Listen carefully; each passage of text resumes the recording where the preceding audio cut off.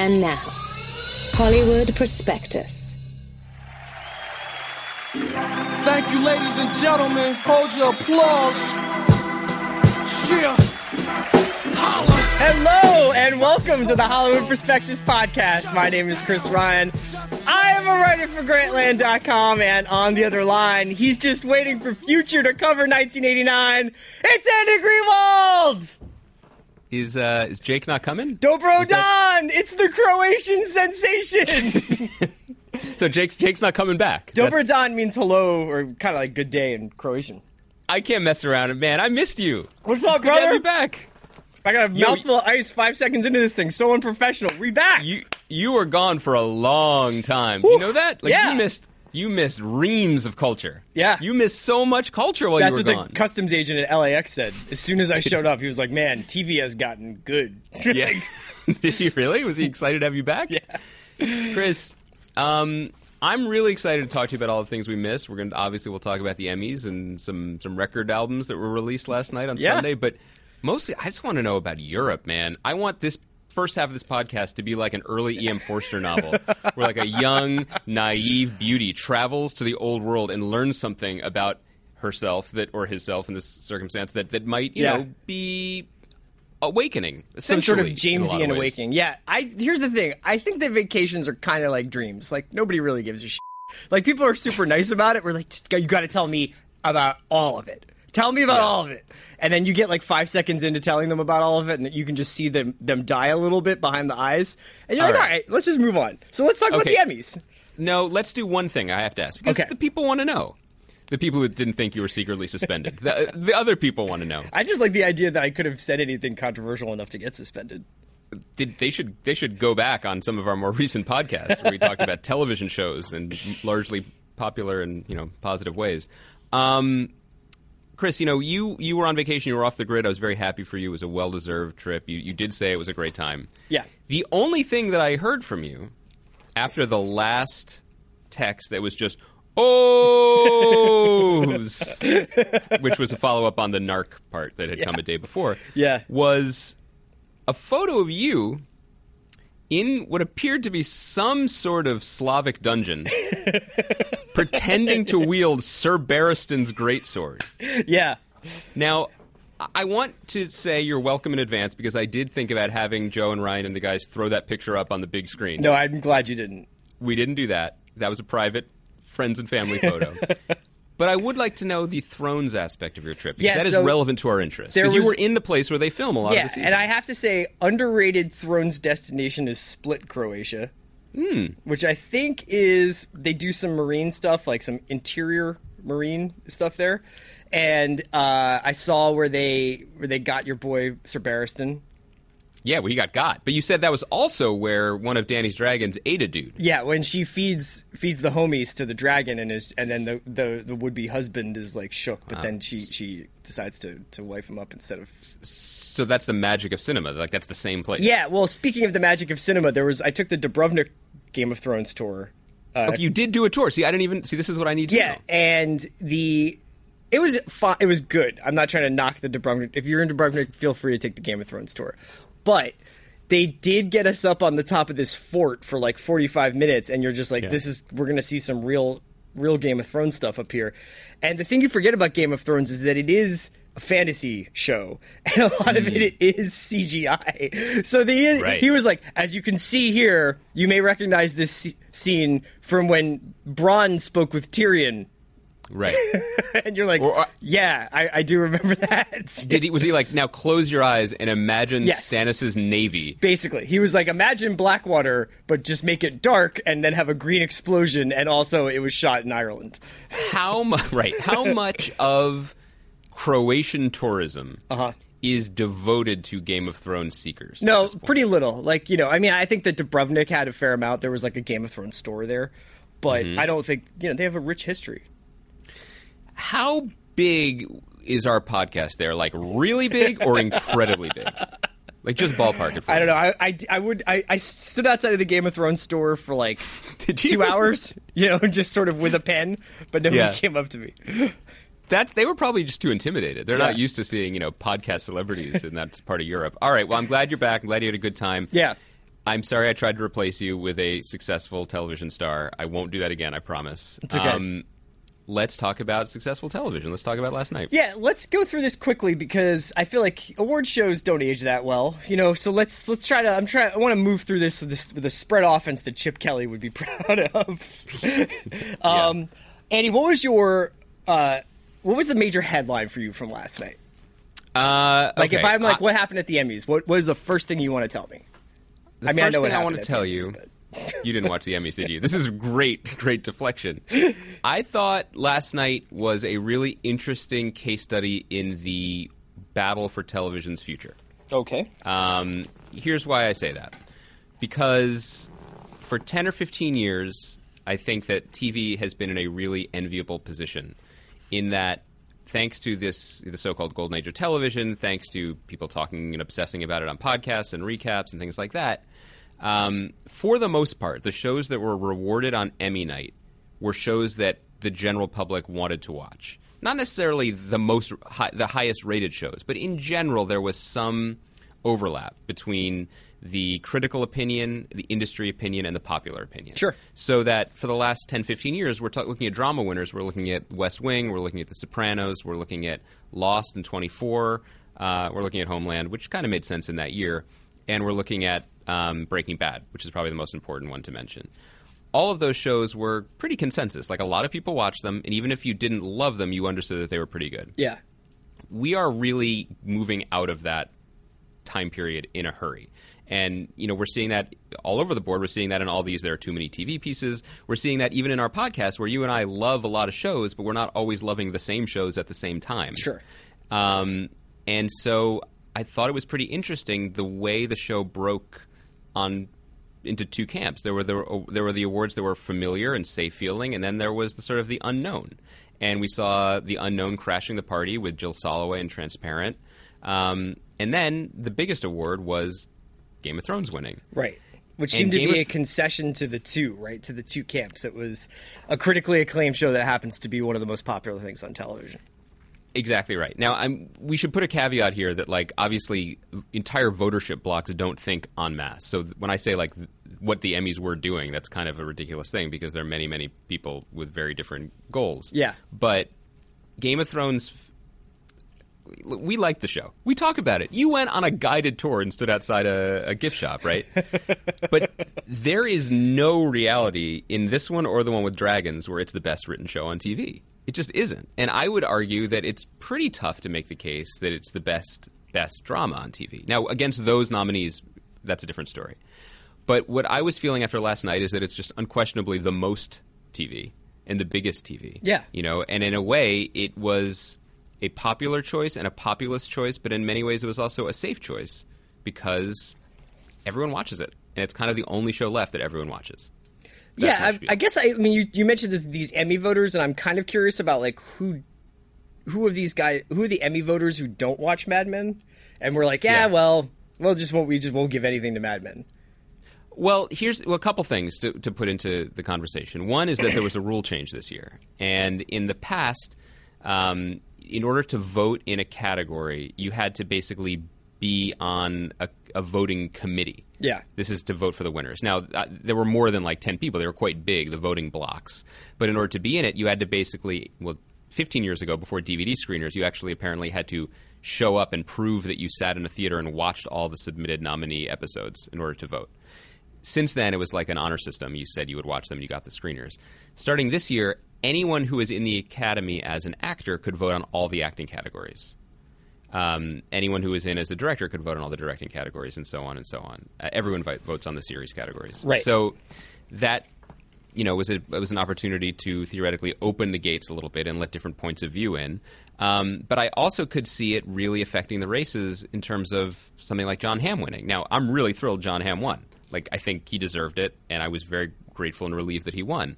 But in this case, it's very possible that people bailed on Mad Men, but had seen it when it was winning awards, sure, when it was new, and they were like, well, I didn't really watch a lot of these shows because, other than maybe you, and a couple other people who are constantly at me on Twitter, I don't know who watched Bloodline. They're like, he deserves it. Sure, I feel reasonably okay voting for him, even though I don't really know what he did other than invent Coca-Cola. Right. So I feel like that there were probably voters like that in play. I have and to that's tell you, just one Kyle example Chandler where does it not came to- invent Coca-Cola at the end of Bloodline. I'm sorry. He doesn't. Why would you spoil that? That was my other favorite moment. I thought Andy Samberg joke about Kyle Chandler. Sandberg was sneaky great the Yeah. whole night. Sandberg was terrific, and it was insane to me that people weren't laughing at him. So okay, that's your major headline. Is the sort of way that the show itself manifested the debate that's happening, or the schism that's happening in television? Because here's the thing, right? If you look at the Oscars are not a reflection of the movie industry. It's kabuki theater where they put on a show one night a year, and they're like, no, these are the movies we care about, like biopics and art. They don't care about that. Right. They care about Transformers 9. That's what makes the money. But one night a year, they can pretend to be classy and put on suits and put on this high-minded show. And I'm not saying that Jurassic World should be nominated for Best Picture. I don't know how you bridge that divide in the film world, but I'm saying TV has managed to avoid those debates for a long time. Here's an in idea: a way that's been... Can we get Olive Kittredge also nominated for movies? Is that possible? Can we get that in the Oscar? Can we greenlight a 3D Olive Kittredge sequel with dinosaurs? With dinosaurs other than Richard Jenkins, right? Jurassic Kittredge. I love Richard Jenkins. But that category was weird. First of all, the Emmys are always going to be a weird show because no matter what they do, it's going to be super funny for half an hour, and then it's going to get really dull when they do miniseries. Yeah. It just always is. Because it's always like it's, and then there are those weird situations where you're like, why is Houdini so well represented in this show? I thought they made that up, to be honest. Yeah. I was like, why is Adrian Brody here? Is he promoting that weird straight-to-video movie he did with Jackie Chan and John Cusack that apparently is one of the worst films ever made? No, he wasn't. But, yeah, like that category, the miniseries, limited series, movie category, actually has the potential to be one of the more interesting ones going forward. Because that's kind of where a lot of the future of TV stuff is getting hashed out with, anthology series or limited series. American Horror Story and True Detective and stuff like right. that. But True Detective Season 2 was not eligible for any Emmys, nor did it deserve any. But Fargo Season 2, which I just saw the premiere of, and it's pretty dope, that also obviously was not eligible. So but because it will be next of those... year? Both will be potentially eligible for next year. So because of that... True Detective Season 2 will be eligible. So you're saying there's a chance. Fingers crossed. Yeah. What I'm saying is... I could see Colin Farrell getting nominated for Best Actor next year. Sure. He definitely could. I actually think that he would have been if it had premiered 2 weeks earlier and made the eligibility window. In a year from now, with a lot of other stuff between that show and where we are, and just the popular opinion of that show continuing to sink. Right, I don't like the think television he'll get version of nominated. Limitless is still coming. So you never know. But I'm saying, in the absence of those bigger, interesting tickets, they looked at the HBO. It's what they always do. They look at what did HBO do and spend a lot of money on and have movie actors in. Oh, okay. Yeah, there you go. We'll vote for that. Yeah. Not that it's not deserving. Honorable Woman was the most deserving. Yes. But that's why I won. What did you think? You watched that. You are an avid viewer of television when you're not sunning yourself in Eastern Europe. I was in a kind of a weird mood last night, man, because I did spend. It was kind of culture shock to come back and watch a 4-hour Eagles game in which they scored 3 points and it was. This is not about football, but I'm just saying I was in a weird zone last night. Listen. As someone who has spent many, many, many Sundays watching the Eagles lose in your company, I can only imagine your state. So I think I was a little bit less amenable to some of the things that happen in every award show. I was just why is this happening? So there was that. But then that all got redeemed when David Benioff said Amanda Peet instead of my wife. This is what we have to talk about. I'm glad you brought it to this.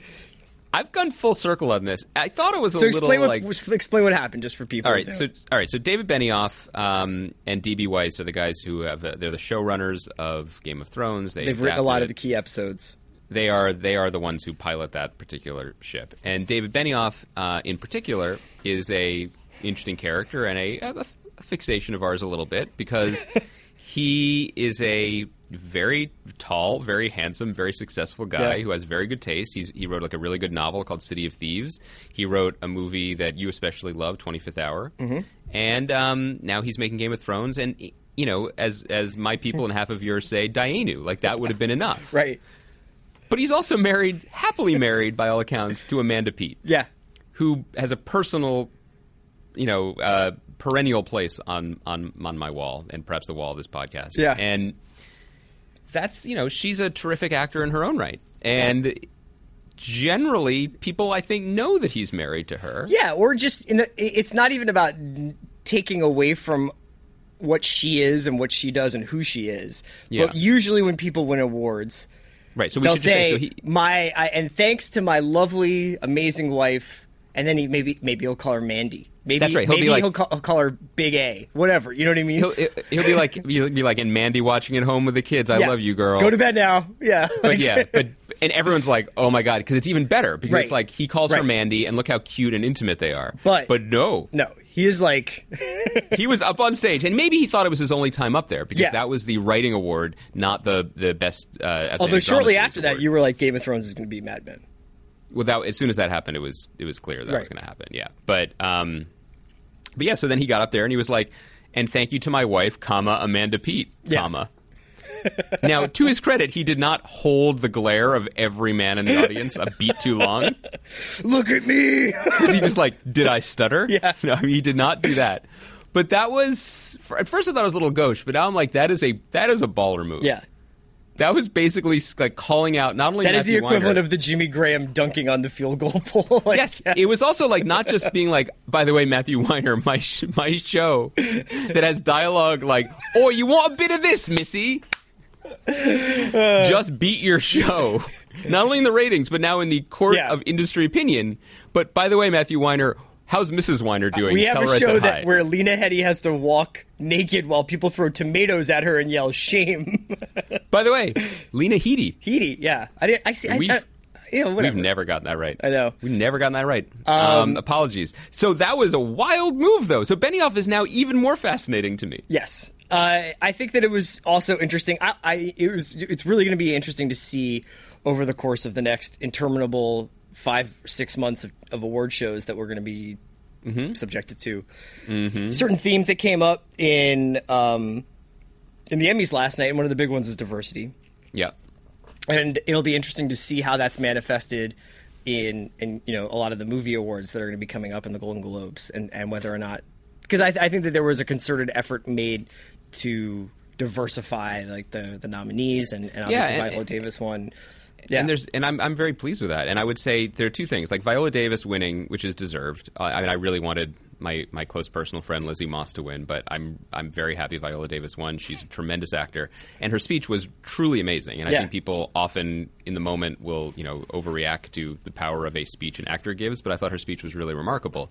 But I would say that the two other things happened around her speech that were in some ways even more noteworthy. One of which is 2 of the 3 directing awards went to women, and for as much as there is underrepresentation of African Americans and other minorities in front of the camera, there is an equal underrepresentation, I would say, of people of color and women behind the camera. And that makes a huge difference. So Jill Soloway winning for Transparent and Lisa Cholodenko winning for Olive Kitteridge were a very big deal. But I would also point out Regina King winning was terrific because Regina King has been working since she was like 15 years old on 227. Yeah. She is always good. She's good in everything. She was good in Southland. She was good on 24. She's good in movies. I think she was in Boys in the Hood, wasn't she? She's been in a lot of movies. And watching her win, I thought of 2 things. I thought of, do you remember that she was on The Strain in the first season as the guy who's like Marilyn Manson's manager, just wearing terrible heels and yelling for like a couple of episodes? Doesn't he kill her?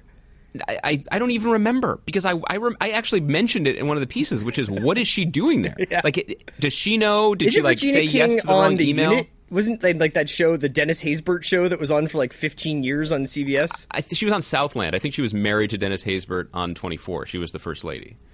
But my point is, Regina King works a lot. She's always good. She works a lot. And it's just like, why is she in Toronto doing this nonsense part in The Strain where she doesn't even get to be a vampire? Like, what's the point? And so I was thinking about what Viola Davis said, which is like, you can't be great unless you have the part, unless you're given the opportunity to be great. And I hope that... So I feel like Regina King's example is the one that I hope people take away from last night, which is you give people a chance. They can be amazing. Yeah, I mean, I think that award shows are essentially really stupid dog and pony shows and like have nothing to do with what's good or what's bad in any given medium. So if they want to turn those shows, or if those shows want to become more about highlighting important issues in culture and popular culture industries, like all the better for it. Because I've kind of like decided that just like I'm no longer emotionally engaged with this stuff. And Sicario is not going to win Best Picture, but it's the best movie I saw this year. You know what I'm saying? And so I think that if there are opportunities for people like Jill Soloway and Regina King to go up and say important stuff, it's like all the better for it. What do you think of Ham? What do you think of Ham winning? What do you think of his... Can I ask you, can I be really real with you right now? It's about time. I feel like people in Europe are known for their honesty. honesty. Do you think that John Hamm is cool? Like in real life? No. No. I mean, I would love to hang out with him. But he seems like a nice guy. I don't mean like, do you think that he's just like, I don't have a ton to say? Possibly. Like, I even feel like if you stepped to him and you were just like, hey man, how about Matt Holliday on the Cardinals this season? Like, he's had a hell of an August. He'd be like, yep. Probably. I mean, to be honest, most actors. He had 10 years. How long has he been waiting for that moment? This was his 8th nomination in 8 years. In 8 years. So he has had the better part of a decade to get ready for that moment. Oh, so you're saying you think he whiffed the moment a little bit? Nah, he didn't whiff it. I mean, like, he did the bit where he's, like, climbing up on the stage and he can't believe it. And it's like he's there and everybody's giving him a standing ovation except for Christina Hendricks. Which was interesting. That was weird. I mean, she couldn't get up. She was comfortable. It would be awesome if he was like, get up! Get up, Hendricks. I am your god now. And everybody's applauding him. It's such standing a long ovation. Time in the making. And his bit is, it's impossible that I'm here. I was just like, come on, man. Like, you can have like a slightly more elaborate... I would say they're not going to play off him. I would say this. After losing 7 times in a row... Yeah. He definitely had to manage his expectations. Sure. And probably underprepared, intentionally. He's also, from what we've read in the media, he hasn't had the easiest year. I'm not trying to be hard on John Hamm. No, I know that, but I am saying that I feel like he probably had it planned through what he thought was a clever bit, and then realized that his sort of goofy cleverness was out of sync with the moment. I see. Because he was going to be goofy, downplay it, be humble, was not expecting it, and then what he got coming at him was this wild wave of sincerity. Sure. And it takes a very specific kind of preparation or performer to be able to surf that wave. Like Viola Davis was ready with a Harriet Tubman quote with that wave. You know what I mean? Yeah. And he was just like, I'm John Hamm. And like, I feel like one of the reasons why people like John Hamm, and it was funny that his friend and collaborator Tina Fey gave him the award, is that he looks like an astronaut, but he seems willing to do just like the goofiest improv scut work. Like, he will do any bit. We're not talking about deserve. I'm not talking about anything other than the fact that you hate like, John Hamm. You are Christina Hendricks right here. You refuse to stand up for him. You missed this in Europe, didn't you? Yeah. No, I mean, it is... I think that what you're also saying with your first comment about his relative coolness is that it is weird to be in the audience and be forced to reckon with the disconnect between who these people are in real life versus character. And some of them, like say a Tina Fey, does a very good job, or an Amy Poehler, for instance, like Amy Schumer. Like a lot of these people are like very in control of what the characters that they play say, so that they're fairly close to the way that they behave in real life. So that when you talk to somebody like that, or you hear somebody talk like that, you're like, oh, that's exactly what I thought Amy Schumer would say in this situation. But with somebody like him, who's been reading Matthew Weiner's words for almost a decade, it's kind of funny when he just gets up there and he's like, wow, okay. Yeah, I mean, there are very many different kinds of actors, and I'm very, his career in the next decade is really interesting to me because he is clearly like an incredible instrument. Season 3 of Bloodline, dog. Is that where we're headed? They need that soda inventor in the mix. No, but like he's able to access like he's very charismatic on screen, and he's able to access a deep well of emotion and bring it to his performance. Yeah, certainly absolutely. that performance. Absolutely. I'm not doubting his internal depth. No, I just think that it's interesting because some actors can tap into someone else's stuff and then give you that performance, and then it's like they're unplugged and they don't have that when they're off screen. We'll see how he does on season 2 of Narcos. Can you imagine?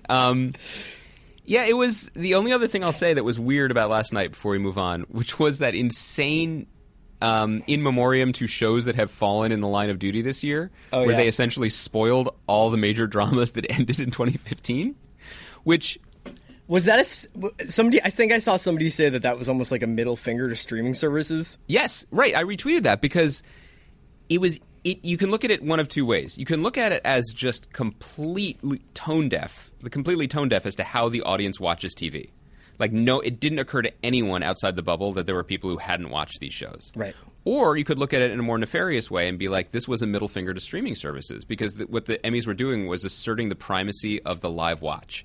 And basically being like, if you didn't watch it when it was live, there's no way for you ever to watch it, which is so insane because HBO is essentially a streaming service now. That's going to be its main business soon. Netflix and Amazon are winning these awards, and their whole business is predicated on the idea that we make content in 2015. You can watch it in 2025, dude. It's cool whenever you want. So that was another example that seemed almost passive-aggressively like, no, we will not accept the future. Yeah.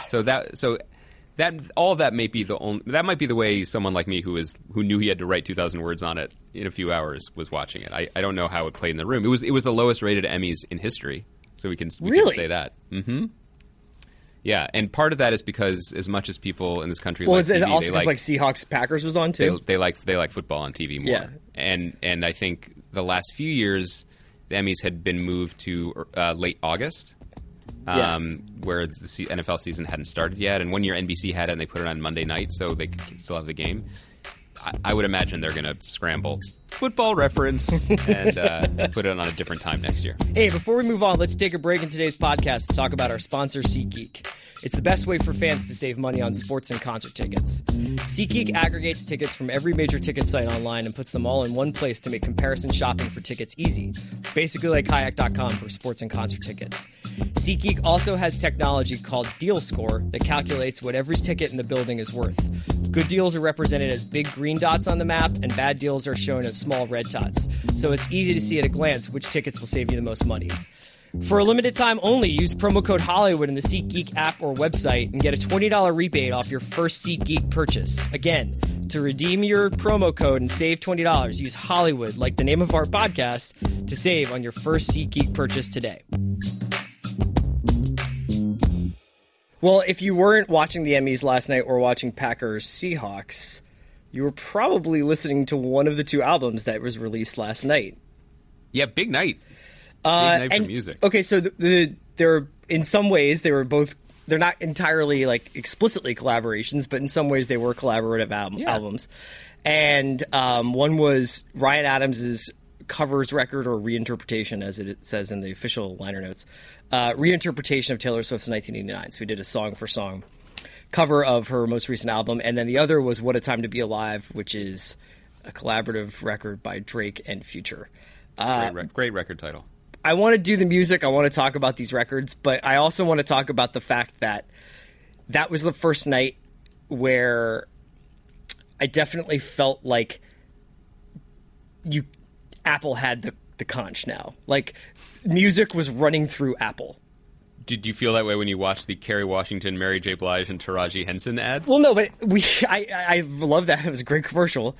But I do think that, like, you know, we've often talked, like, not necessarily in this podcast, about the joy that we used to experience when, like, say, Good Friday would happen, when Kanye was releasing records for My Beautiful Dark Twisted Fantasy. Before that, every Friday he would put out, like, a new song, and everybody would hear it at the same time, and everybody would start tweeting about it and emailing it to each other. It was so much fun.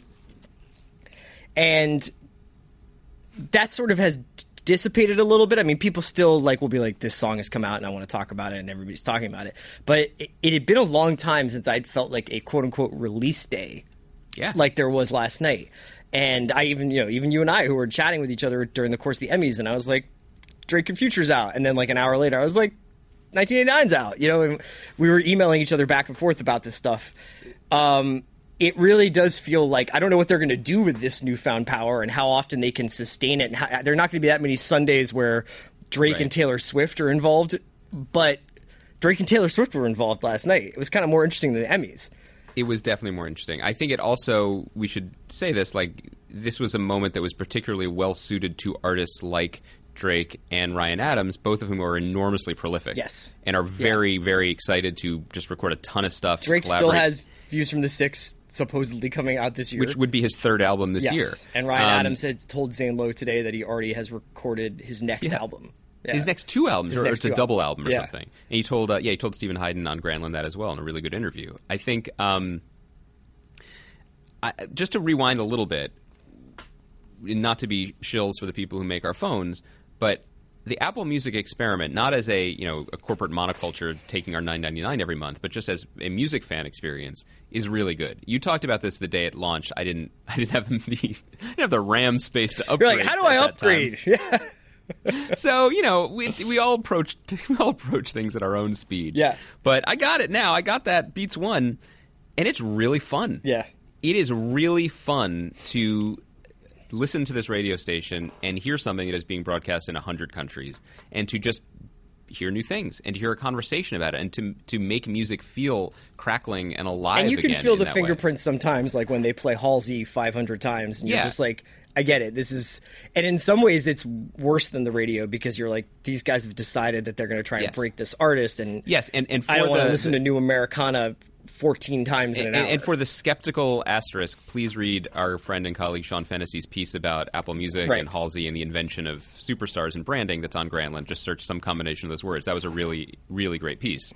But the feeling of being connected again, and this actually loops into a conversation we've been having for a couple of years, and it loops into what we were saying about why Game of Thrones is winning, and one of the reasons why I like writing about TV, which is I like being part of the conversation. I like being part of a larger conversation. Yeah. I don't particularly like.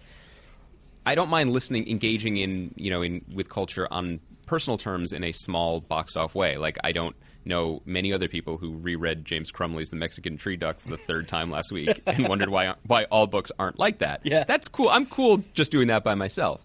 But especially if I'm doing it professionally, I'm not that into the cold criticism project if it's just me in a corner being like, this is the best. Yeah. I would much rather engage with what everyone else is listening to or talking to and think about it in that way.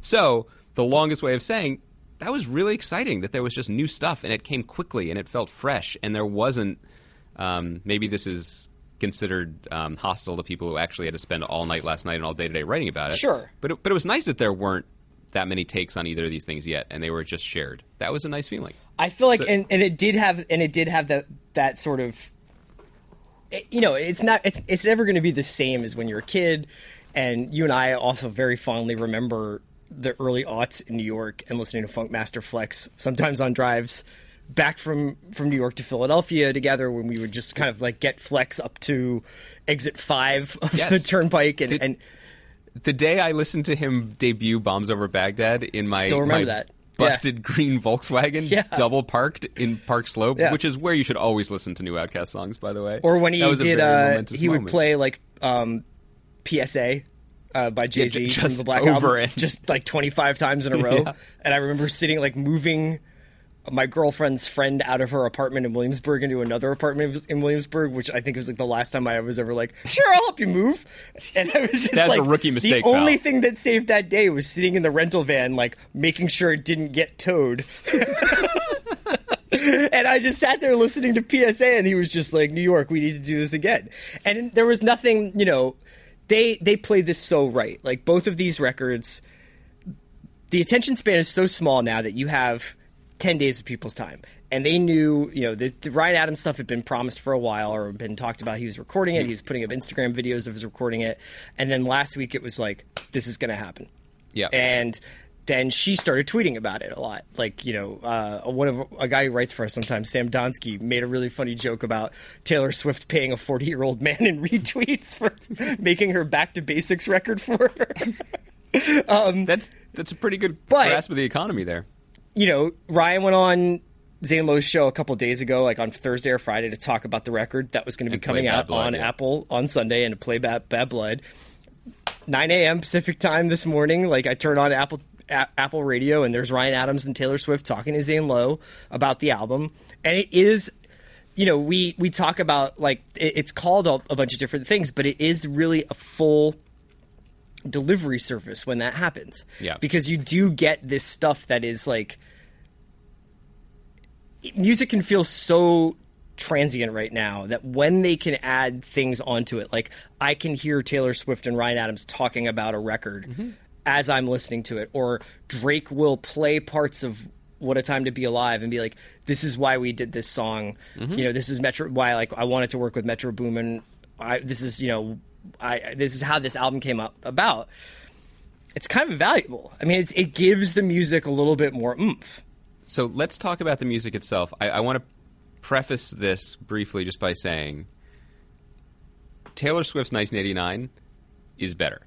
It's important. I really feel like it's important to say that. Did you get into some fight with some guy on Twitter about this or something? No. I just worry about this. I love Ryan Adams. I love what he's done with this record, and I'm really into almost all. I mean, I think the record is really good. There's some tracks I love more than others. There's a couple tracks that's like the dude in the college dorm who picks up the acoustic guitar and is like, "You want to hear a song?"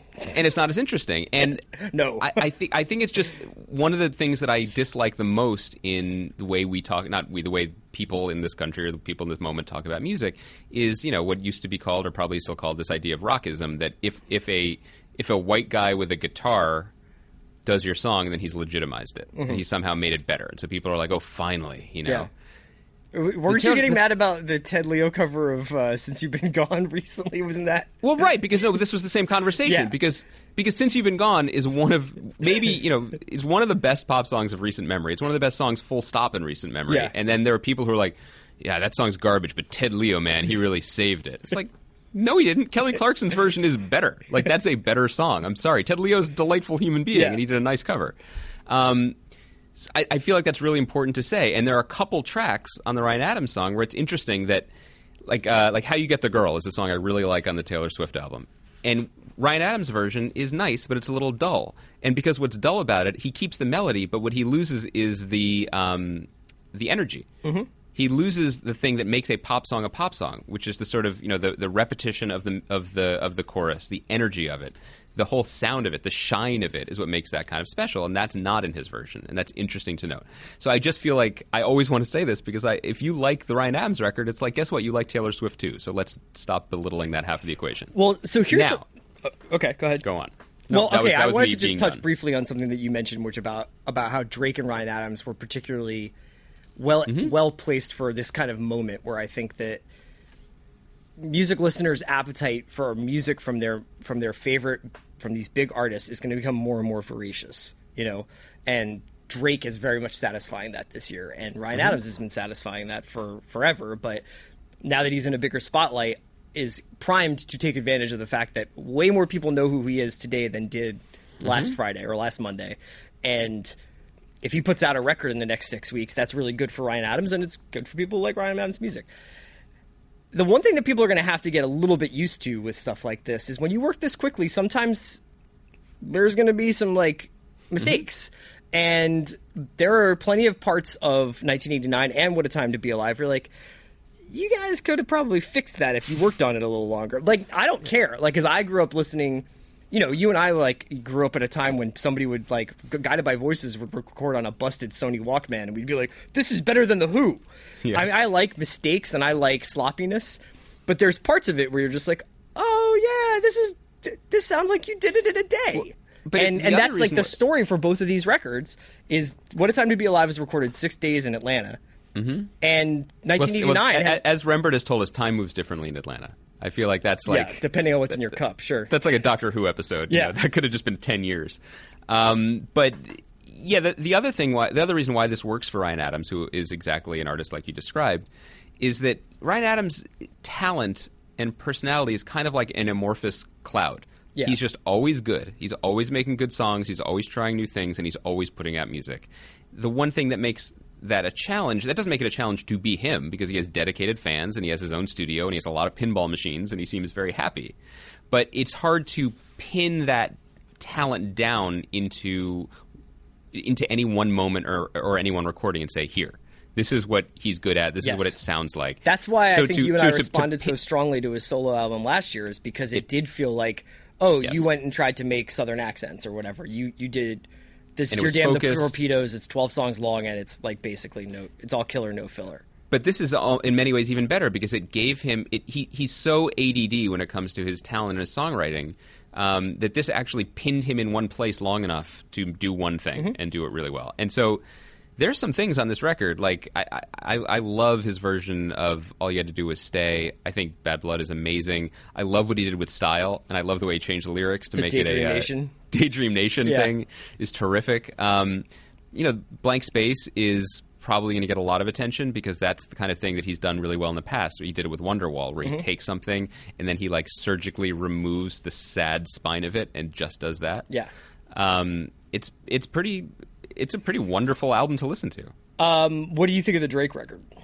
The Drake Future record? Or should I say Future Drake record? Because I think there's a lot of debate going on right now about like who's sort of featured on it versus whose record it is, and it's definitely a Future record that Drake has jumped on, I think. I think it's a Future. I think it's a Future record. Yeah. And I feel like I think there are a couple tracks on there that, like, what's it called? Diamonds Dancing or Dancing Diamonds? That's a really good track, and I'm listening to that a lot. But in general, like, Future, I would use the same way the way I just described Bryan Adams, I would actually describe Future that way too, which is that he is an entire gestalt. Like, he is just a thing that is floating out there, and he can bring that to you, and he can take it away, and he can focus it. And I think he did that a lot on, was it 2 albums ago, or The Honest, where he basically tried to squeeze those talents and that sound into more of a pop framework, and there were some great pop songs on there. But on Dirty Sprite, like, he's not doing that. And so you kind of have to buy in all the way. And he's kind of in that zone that Wayne was in 05 to 08, where you get the feeling like this person is just like constantly, like, with Wayne, it was like, I just feel like Wayne is just like constantly rapping. And people put different songs over it, or they put microphones in front of him and they take it away. And with Future, I just feel like he is always doing this Future thing, and like they've made dark records and pop records, and now they've made a collaborative record with Drake. There's a couple of things on here, like Big Rings is like one of those songs where it's like, oh, this could be Trophies if they had just. I mean, it's really awesome, but it's just like you can tell it's like you do that verse and I'm going to do this verse, and like. That's done. It doesn't. It's not exactly Watch the Thrones, is what I'm saying. No, but that's fine. The thing about one of the things that makes Drake a genius is he's very, very good at crashing other people's parties. Yeah, but then he's a vampire. Yeah, he crashes other people's parties and then he secretly grabs control of the Discman. Yes, like he changes. Like, why is Drake playing the music again? Yeah. So if you think about what he did with Fetty Wap this summer on that track My Way, where he just shows up and he basically chooses kind of a different melody. Yeah, Hotline Bling is not his song. Yeah, and he just kind of slid in and took those songs, and he's amazing at that. He is interestingly passive on this record in a way, and he seems sometimes subsumed by it. Like he is swimming in someone else's lap pool, and it doesn't necessarily accentuate his best talents, but it makes for a really interesting record. Yeah. I think it'll take a little bit while longer to get used to it, but I'm pretty into both of these records. I think I thought the 1989 was going to be a little bit more colossal than it is. I don't know why. I agree. I agree. It's definitely really pretty, and What a Time to Be Alive has bangers, man. Jumpman. But Jumpman's really good. But there was a moment when we were just hearing those little samples, and also this is the other thing that music can do.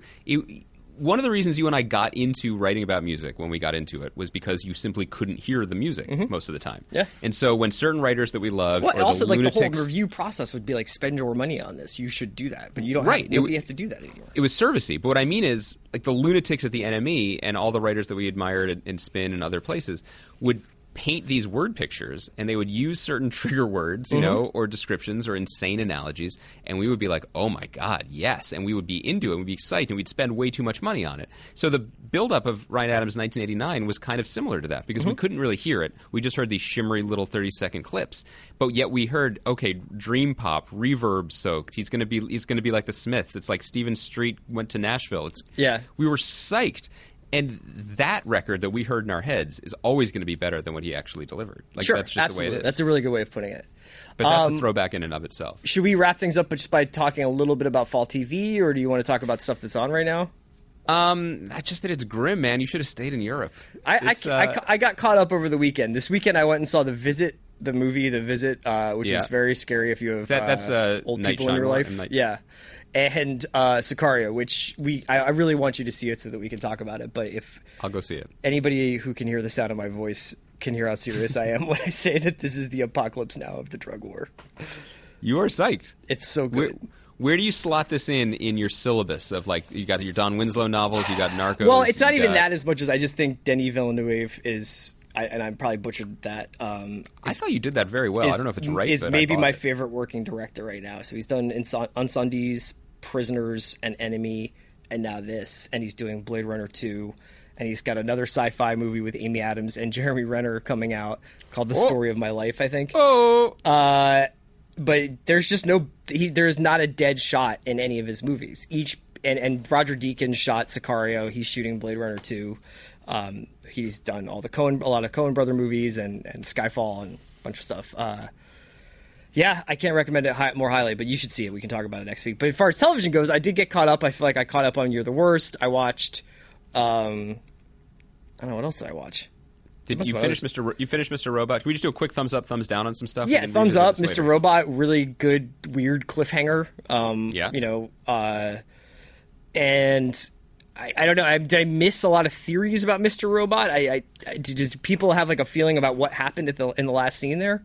I'm sure there are many, many theories out there. I thought it was interesting when I had Sam Esmail on the pod to talk about it. He seemed... I think this is probably smart long term. He was pretty much like not necessarily encouraging like he wants people to wildly speculate, but he said that, for example, the twist, and we're speaking vaguely because we don't want people to fast forward. We'll go back to that world where we don't really spoil anything, but the big twist that a lot of people saw coming in the season, he said we really didn't try to hide it because I didn't want to create a show that's smoke and mirrors. Yeah. And I feel like he's definitely positioning the second season in a way that people are curious about more concrete things, like what's really up with Elliot, what was up with his past, what are all of these actually true things what did that are he provable. do to get himself put in mandatory therapy? Exactly. Yeah. We just don't know those things. So those aren't like what's real. Those are just we don't know them yet kind of things. You excited for You're the Worst being back? It's very funny. It's so funny. It's very funny. It's just a really funny show. Yeah. I wish people would get on board with that. I think is it not the second season? Are the ratings not very high?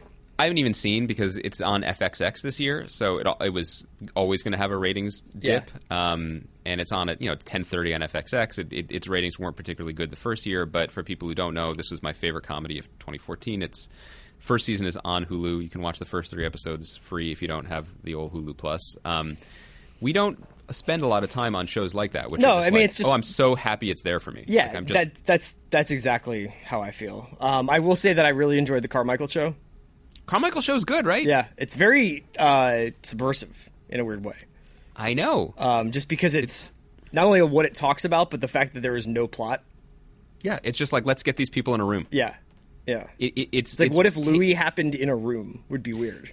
And it's funny because Gerard talks a lot about Norman Lear, and he got the Norman Lear seal of approval, but he's taking the spirit of those shows and the idea of them, but he's not really, or at least in those few episodes, didn't seem that invested in expanding the world. Like, sure. It really is almost like a millennial version of it, where it's just like, so give me the talking points. It's like interesting people, political subversive ideas in a room, done. Yeah. And it could be, though, that he only had 6 episodes and probably didn't think he was going to get more, so just wanted to do the stuff that he was going to do, but it got renewed. Yeah. And you look at that, and why didn't NBC have confidence in that, which was talented guy, great ideas, trying something, and you look at the garbage they're putting on their air this fall. I mean, this is... We can talk about it more once a few more things have premiered, and maybe something. So is there anything coming out in the next, say, week that you think that people should keep an eye on? No, I mean this is this is what I wrote. This is honestly I read your thing. Yeah, I thought in my piece I was like, no, I'm like Supergirl. Like that's well made.